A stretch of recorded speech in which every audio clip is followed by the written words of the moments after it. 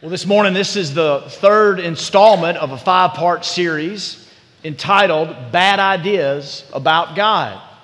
Based on some messages I've received from you, some interactions I've had with you, we have a lot of bad ideas about God. And what we're submitting to you each week is that if we're not fortified with good ideas, we'll be victimized by bad ones. And the first two that we've looked at prior to this weekend has been week one. We looked at grandfather God. And I ask you to consider a little bit about your grandfather. For most of you, your grandpa's a good guy. You pay respects to him from time to time, call him sometimes, but he's getting older, he's getting weak, he's distant, he's not what he used to be. And sometimes it's easy for us to see God that way, that he's past his prime, he's over the hill, he's outdated and overrated, he's like a grandfather. And we ask you to consider Hebrews chapter 1 that talks about the sustainability of creation and the unchangingness of God's character, to debunk that myth of grandfather God. And then last week, if you were here or able to listen online, we talked about guilt God, the fear-based religion that really becomes more about avoiding things than enjoying things, about more than enjoying God. And I went Presbyterian on you and reminded you that the chief end of man is to glorify God and to enjoy him forever. That God is the God of joy, that Jesus really cares about your happiness. Jesus says joy is a big, big deal. We looked at Psalm 16 and verse 11, in your path, or you will show me the path of life, that in your presence there's fullness of joy. At your right hand there are pleasures forevermore. And how sad it is to think that the world has hijacked those words, pleasure and joy, and that the church is in some ways bereft of them, that we don't think about them often, that they're not a noble part of who we are and what we're experiencing in Jesus. And today we come to our third bad idea about God, and this is it. Today we're going to look at vending machine God. Vending machine God. Now, if you do a little study of the history of the vending machines, the first coin-operated vending machine came on the scene in the early 1880s in London, England. Now, what do you guess? What did they sell in England at that time in vending machines? The first ever coin-operated vending machines. Put a little bit in, and what do you think you could get out? Turn to the person next to you and just take a wild, you're not going to get it right, but just take a guess, right? Mountain Dew, moon pies, right? Cheetos, Oreos, honey buns, right? Ready? Postcards. And then there was a company, Thomas Adams Gum Company, brought vending machines to America in the late 1800s. They were placed on elevated subway platforms in New York City. And from there, it took about, I think it was 20 years after that before you get the first soda in a vending machine. And it was coin operated, put a nickel in, and you get soda. It dispenses into a cup. Okay, not the can, not a bottle yet. So we've come a long way, but you can get a ton of stuff. If you Google this, you'll find out that pretty much anything that your heart desires can nowadays, somewhere in the world, be found in a vending machine. In China, you can put some coins in and get live crabs. In France, they call them fresh beignets. You can go to German train station and get Legos. In Istanbul, pet food. In South Korea, socks. In Portland, you can get parts to bike parts and guitar picks and stuff like that. You can go anywhere today and put some coins in and get something out. This, though, is your conception of the vending machine right there. And the idea that I want to look at today is sometimes we think that's God. You put a little something in, get a little something out. This week, the middle of the week, I went to the Delta. I had an opportunity to lead something with Chick-fil-A. My local Chick-fil-A friends in the corporate office from Atlanta, they asked me to MC a big event, a leadership event that they have once a year for high school students. We had some students from Jackson Velma, from Hartfield Academy out in the reservoir, a few local schools, and a bunch of schools from the Delta. It was a good experience, and they had me kind of go back in time, or at least from my perspective, I was going back in time. I'm not young anymore. And I was the MC of this event that we had in the Bologna Center at Delta State University, amazing auditorium with 2 balconies, and it seats 1,200 people, and the place was just alive with students. And my job was to sing and dance and just introduce people and have it move. So for real, I'm doing the whip and the nay-nay. I'm up there just freestyling to turn down for what? And I'm like, if this shows up at YouTube, you guys are not going to want me to be your pastor anymore again. And I mean, yeah. But listen, on the way home, I was driving and I opened up Chick-fil-A, they're going to do it right? So I have a little gift bag. And there's a little card in there. Don't act like you don't, like you're going to look and see, right? And you want it to be a thank you note, but you're hoping it was something else, right? Because, it's Chick-fil-A. And I open up the gift card, and it's $500 to Kroger. How cool is that? And I text my wife, and of course I'm a pastor, so I pull over, and I text my wife. So I pull over, young people, and I text my wife, and I say, we got $500 gift card to Kroger. How cool is that? She's already spent half of it. Right when I got home, she ripped it away from me. But it's cool, isn't it? But here, listen, I did just a little something, and I got a lot. When you get something, it creates something, doesn't it? Like the next time I go do something, I'm probably going to expect something cool, right? Hey, what are you going to give me? What's it going to be? A thank you note's not going to be enough next time, is it? Because I got $500 to Kroger. Expectations can hurt us. When we start getting things, we start expecting things. And I bet a lot of you in this room consider today and say, God has given me this. God has given to me the following. Hey, I can tell you, I'm looking at my life, and let me tell you something God has given me. And each and every time it creates for us expectations. That's not all bad. But if God is a vending machine in your life, that's bad. Wait a second. At Fondren, we want to preach the whole of Scripture. Aren't there some passages, aren't there some precious promises from this book that teach you that God is on your side, that teach you that you can ask God and He'll give you? Jesus taught in Matthew 7, ask, seek, and knock. And He didn't stop there. He said, if you ask, what? If you ask, He'll give it. If you seek, you'll find. If you knock, the door will be open. Ask whatever you will in my name, and I will give it to you. Psalmist said, delight yourself in the Lord, and He'll give you the desires of your heart. The psalmist said, He's an ever-present help in time of trouble.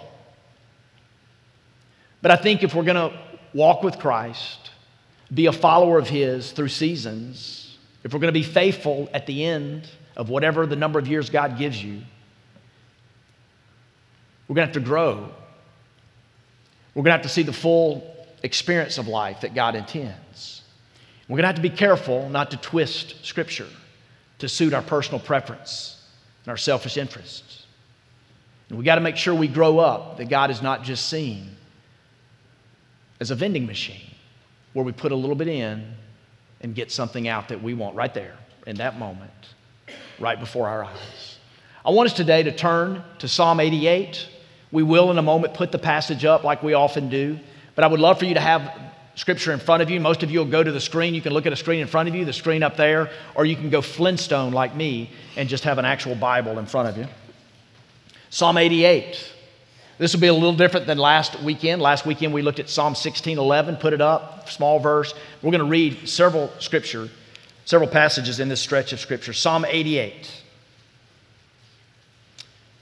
O Lord, God of my salvation, I cry out day and night before you. Let my prayer come before you. Incline your ear to my cry. For my soul is full of troubles and my life draws near to Sheol. I'm counted among those who go down to the pit. I'm a man who has no strength. Like one set loose among the dead, like the slain that lie in the grave, like those whom you remember no more, for they are cut off from your hand. You have put me in the depths of the pit, in the regions dark and deep. Your wrath lies heavy upon me, and you overwhelm me with all your waves. You have caused my companions to shun me. You have made me a horror to them. I am shut in so that I cannot escape. My eyes grow dim through sorrow. Every day I call upon the Lord. I spread out my hands to you. Do you work wonders for the dead? Do the departed rise up to praise you? He's getting sarcastic here. Is your steadfast love declared in the grave, or your faithfulness in Abaddon? Are your wonders known in the darkness, or your righteousness in the land of forgetfulness? But I, O Lord, cry to you. In the morning my prayer comes before you. O Lord, why do you cast my soul away? Why do you hide your face from me? Afflicted and close to death from my youth up, I suffer your terrors. I am helpless. Your wrath has swept over me. Your dreadful assaults destroy me.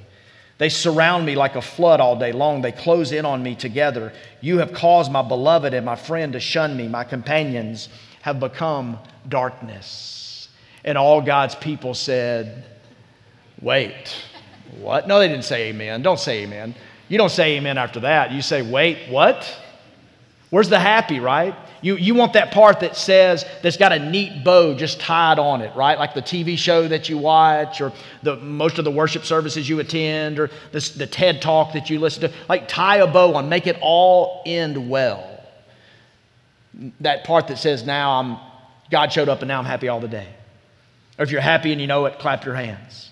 Or maybe bring in Pharrell Williams with that hat and sing happy, right? Run through the church aisles and sing, I'm happy. Y'all know that song, number one song from 2014. He says 48 times in that song, I'm happy. 12 more times he wants you to know that nothing will ever let him down. I mean, he wants some happiness, right? And what I learned in that song, Happy, the number one song of 2014, was first introduced to us at the end credits of the movie Despicable Me in 2013. And they tried, after that hit movie, they tried to get it on the radio, and it couldn't get any play. Zero play on the radio in 2013. And then they released a video, a low-budget video, where they had people like you and me singing and dancing to that song, running around like a fool in the streets, singing happy, happy, happy, and it became a sensation. It was one of the most popular songs of the year, of the decade. It was replicated by many people. Even Mississippi did a video. Did y'all see that? Some of our college kids on the campuses here, Fondren was in it. Fondren Church was pictured in it. It got a lot of hits on YouTube. Happy, happy, happy. And I'm convinced that song made it on the radio and made it into our hearts because there's something in us. It's not the high budget, low budget. It's just us. We want to be happy. In an age of excessive depression and melancholy, there's just something, and I think it beats in every single chest in the room. We want happy, but you don't really get it in Psalm 88, do you? So what do? This one's pretty tough. If your idea of God is vending machine, that's not going to take you very far. Vending machine God is not going to get you past your first real trial. You enter into some serious difficulty and loss and suffering, then vending machine God is going to become forgotten God. I got nostalgic this week because I was moving. There's a library of mine right behind this wall, behind the hallway, and I was moving a lot of books in my library up to the third floor to a new office. And I just saw some old stuff, and I started throwing away some stuff. Susan says there's a lot of stuff I need to throw away, but I was throwing away some stuff, and I ran into a journal, and I ran into some of you not even going to know what I'm talking about here.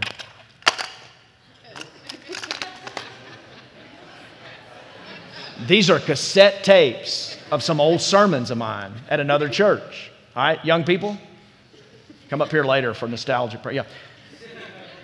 Now, I didn't listen to them all.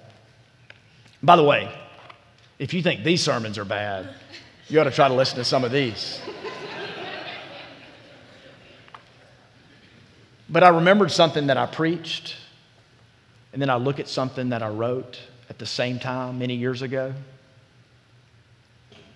And I was standing in front of some people, and it was like, happy, happy. That was my public confession. But if you read my heart in private, it's very different. Now, I don't like to think that I'm a liar or a deceiver or a hypocrite, but I wonder if I can be more honest in my spiritual walk. Why does a public sermon have to be so different than a private journal entry? And what I love about the Psalms is what Bono of U2 and one of my favorite authors of all time, Eugene Peterson, what they collaborated on. You could look at them on YouTube and see them talking about the Psalms. Because Bono of U2 and Eugene Peterson, who wrote The Message and many great works, they look at the world. They look at the world and they see the injustices, and they see people trapped, and they see people hurt, and they see the suffering, and they see things on a global scale, and they're saying, God, where are you? And they want to be honest about their own struggles. And you know, that's what we see here.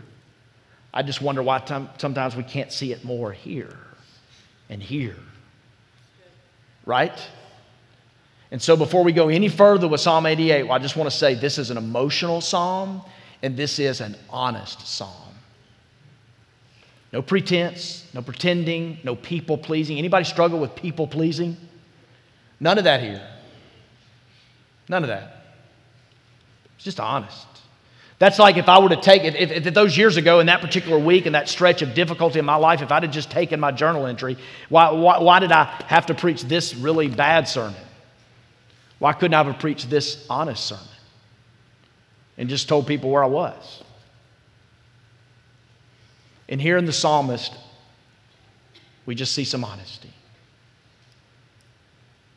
We see what? We see personal betrayal. If you look at verse 18, the last verse, he says what?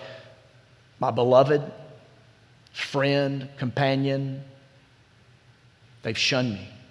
I'm reading from the ESV, my favorite study Bible verse. They shun me. Who wants to be shunned? Raise your hand if you want to be shunned. Front or back, male or female, young or old. If you want to be shunned, raise your hand. Nobody's going to raise their hand.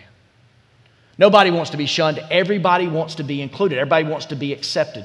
There's a little kid in Nebraska, a little kid.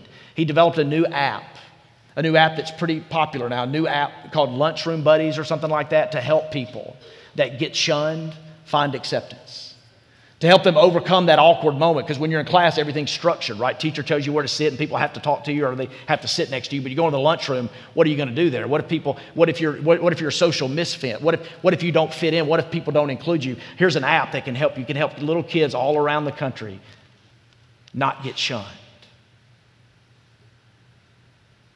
I don't want to get shunned. You guys having a party anytime soon? Invite me, okay? I want to be included. Don't shut the preacher out. And though I'm an extrovert, a raging extrovert, I'm no different than you. You're no different than me. You want to be included. Nobody wants to be shunned. And here's what I've learned. It's going to happen to you. For whatever reason, my vending machine view of God led me to believe that everybody was going to like me, that no one would ever disagree with a decision I made or misunderstand me or talk bad about me when I wasn't around, that I would never have a really close personal friend desert me. And what I've learned, even recently in my life, is that the Scripture gives many accounts of personal betrayal. This is one of them. And it hurts if it's your beloved. It hurts if your best friend. Don't raise your hand, but have you had a best friend stab you in the back? Have you had somebody closest to you just look and say, hey, we are done? And I mean, that's it. They're giving you the Heisman and it's over. And there's the shun. But maybe it's not the shun, or maybe the shun looks different. Maybe for you it's just the neglect. I don't want the room temperature to rise too much, but maybe it's a marriage where a spouse is cold or indifferent or unresponsive.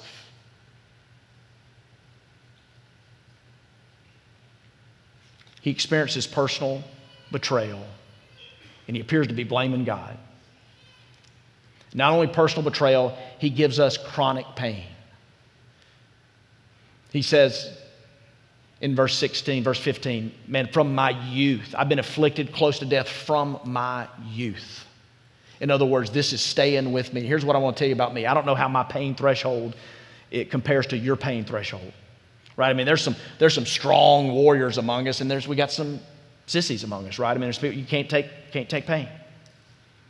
And I don't know what I'm like compared to you, but here's what I've learned. I can take some pain. In fact, I had a pastor across town text me about a year ago, said, Robert, you need to read a book. It's called The Painful Side of Leadership. And I read it, and I needed to read it. And the idea there is you can't lead an organization unless you're willing to absorb a lot of pain. You won't go far in God's kingdom if you won't be able to absorb a lot of pain. What's your pain threshold? What kind of pain can you take? And here's what I've learned about my pain acceptance, my pain tolerance. I can take it if I know when it's going to end, and if it doesn't last long. But if it's chronic, okay, that's another level. Yesterday, I was at a large public event. All right, I'll say it. I went to the Ole Miss game. And I bumped into a friend.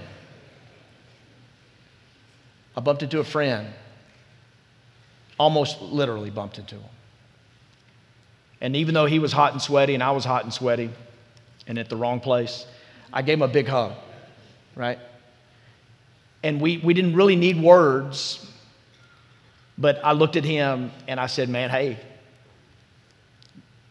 You got through it. He knew exactly. There's just no words needed. And you got through it. And for over a year, he went through something very difficult, and he just didn't know when it would end and when God would really show up. But God did, and he's through it. I think he's better for it. That sounds like a cliche, but I really believe it.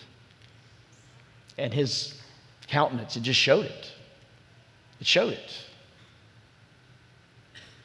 Not only do you see personal betrayal and chronic pain here, you see deep darkness. Deep darkness. Verse 6 and verse 8 talks about being surrounded, about being confined, about being overwhelmed. The regions of the darkness. I read recently about an explorer in the South Pole who they went on a voyage and it turned into over a year. They were lost for over a year. And he said sub-zero temperatures, South Pole, sub-zero temperatures, extreme scarcity of food. But he said, this explorer, Ernest Shackleton, said the worst part about it, darkness. In the South Pole, the middle of May, the sun goes down and doesn't come up again until late August. Could you imagine stretches like that of just darkness? Here's a picture of an avalanche. We don't have a lot of them in Mississippi. Not too many of you have been enclosed by an unsuspecting avalanche. But the experts tell us when avalanche gets you suddenly, if there's any chance of survival, if you're packed in the snow and ice, that more times than not, you don't know. You start digging, but you don't know which way is which. Now think about this. If you're claustrophobic, I'm going to mess with your head right now, right? But if anybody really claustrophobic? Could you imagine? And it's just survival and slim chances of survival, and you're just digging and you don't know you don't know what way. And here he's talking about the regions of north and south, east and west, all around him. And the darkness can be so heavy sometimes. The darkness can be so heavy we don't know which way at all. So as we round toward home, I want to put a portion of Psalm 88 up. It's the second verse. And it says this about a subject that's so baffling and bewildering to us, about the subject of prayer. Let my prayer come before you. That's part of verse 2. Let my prayer come before you. Now there's no way to gauge this, but I wonder how many in a room this size have sort of given up on prayer. When's the last time that you've prayed? When's the last time you really stopped and really poured out your heart with a sense of expectancy that God is hearing and that God might respond? Let my prayer come before you. He says that before he goes into the pit, before he gets honest about personal betrayal, chronic pain, and the deep darkness. Let my prayer, let it come before you. Does God hear? Is he going to be there? Is he going to be there to answer these prayers? Vending machine God, that God that we want to serve, put a little in, get something specifically out, make it immediate, right? Something that suits your palate, your taste, right then and there. That's different than what Scripture really teaches us about prayer. You know that the Bible is not naive about unanswered prayer? Do you know the single biggest motivator to pray? The single biggest motivator that helps my prayer life, and I'm sure yours, you know what it is? 2 words. Anybody want to guess? Answered prayer. Then there's a need. You bring it before God. He responds. Somebody's far from home. There's a prodigal that's walked away from God. You pray for them and they return. You've got anxiety. It's so great you're Googling panic attacks on the internet and it's just overwhelming you, but you give it to God. You get down on the floor and you pray, and suddenly there's this just unearthly peace that overwhelms you. The single biggest motivator to answer to prayer, to your prayer life, is answered prayer. The single biggest demotivator to your prayer life is what? 2 words, hyphenated. Say it out loud. Unanswered prayer.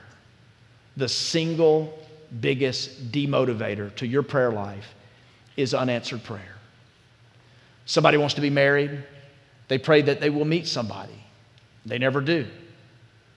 Somebody wrestles with depression and they pray that it will be lifted, but it's not lifted. Somebody's been wrong. They've been betrayed, cheating, lied to, stolen from. They pray that justice will prevail. Justice does not prevail. And what is surprising to me is that in Scripture, there are probably more accounts of unanswered prayer than answered prayer. Peter, James, and John are up with Jesus on a Mount of Transfiguration. And they're hyped up about what's happening in this vision that Jesus is giving them. And Peter's the guy, maybe some of you are like this, I'm like this, where you just, in those moments you don't know what to say, you should be quiet, but you say something. You should just don't talk because you don't know what to say. But Peter asked Jesus. He says, hey, let's put a shelter here for Elijah. Let's put one for Moses. Let's put one for you. And Jesus is like, no, bad idea. We got more work to do. James and John are with their mama. And their mama kneels before Jesus and says, hey, when your kingdom really does come, we're just figuring you out right now, but when your kingdom really does come, I'm asking you that one of my sons can be on your left and one of them can be on your right. And Jesus is like, no, the kingdom is not about getting your mommy to self-promote you. Bad request. When the disciples go in with Jesus to the village in Samaria, and there's hostility, remember, between the Jews of Israel and the Samaritan people, and they say, Lord, Jesus, should we pray that would just rain down fire on them? And Jesus is like, check the hate that's in your heart. He tells them, no.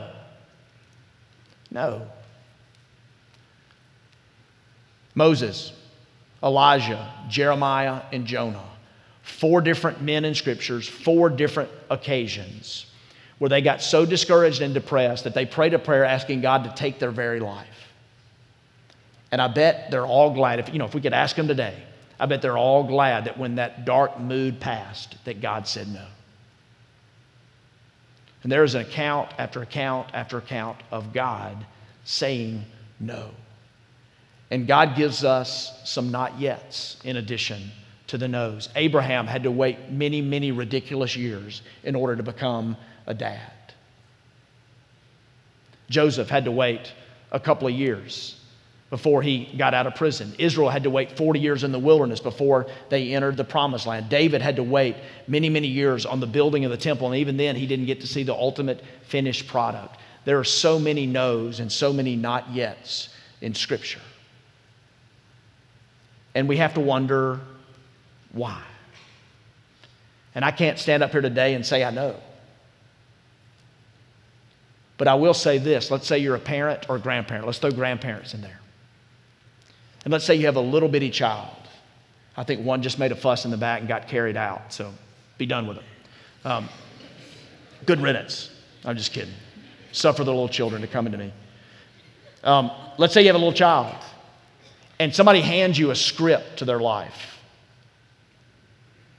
Their life, their future.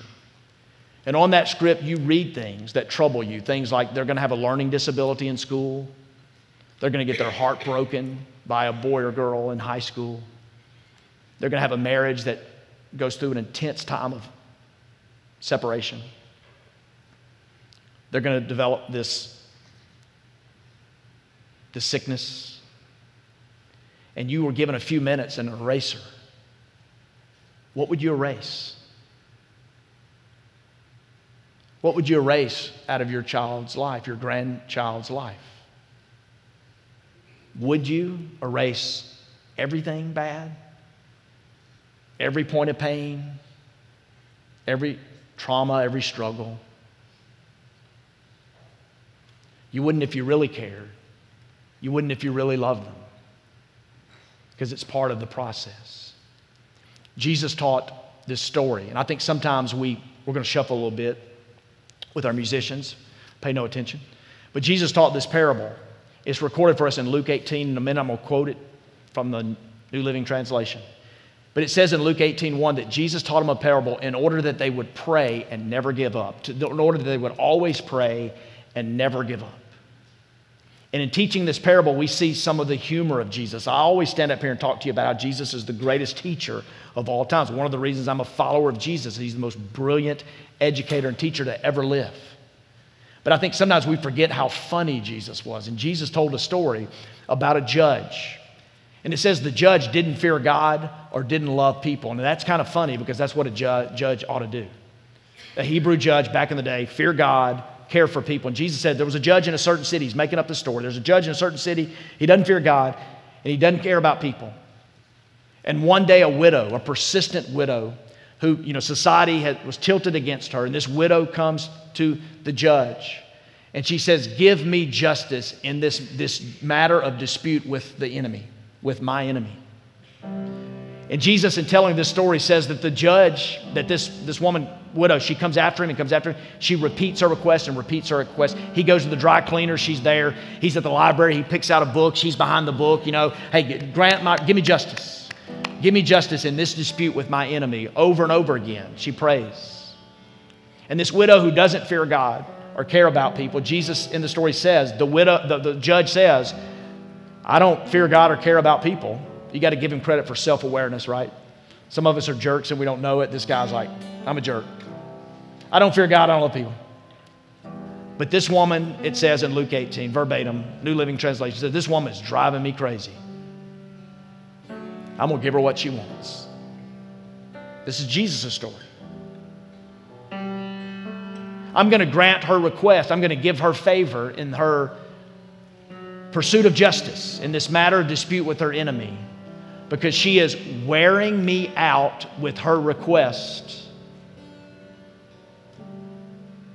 How much more does God in heaven? If this unjust judge is going to do that, how much more God? Remember why Jesus told this story? So that they would always pray. They would never give up.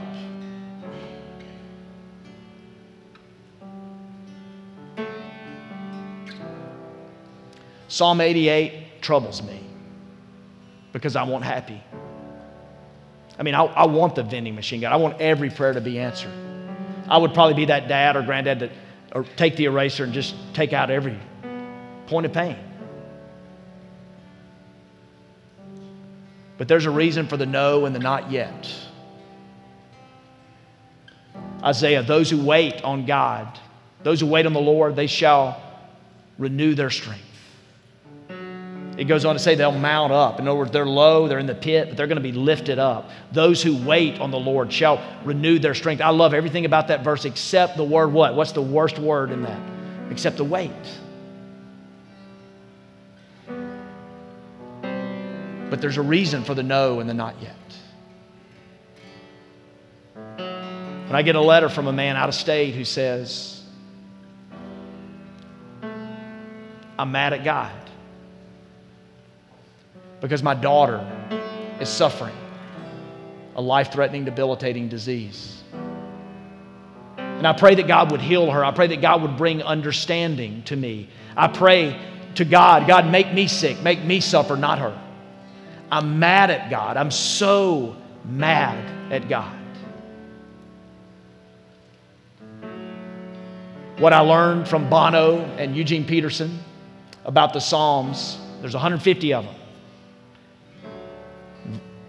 1 through 145 is filled with lament, with pain, with anger. Listen, what I learned from those guys, not anger at God, but anger with God.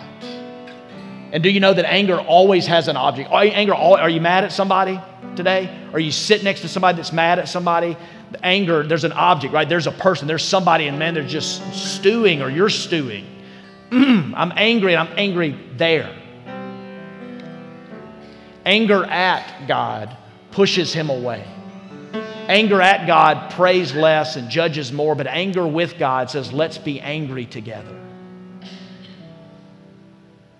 Because this joyous, happy God, the most joyous, happy being in the universe, is also a God who gets angry at injustices.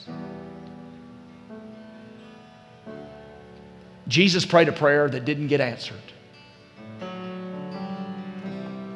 Jesus prayed a prayer in the garden. He knelt before the Father and he said, let this cup pass. The most desperate prayer ever prayed from the most discernible spirit that ever lived, from the purest heart that ever beat. And heaven went silent, and the cup did not pass, and the request was not granted.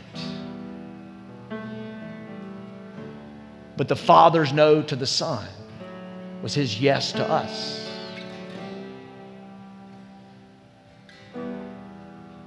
101 through 145 of the Psalms, more of them are about lament and even anger. But 146 to 150 is all praise. It's all praise.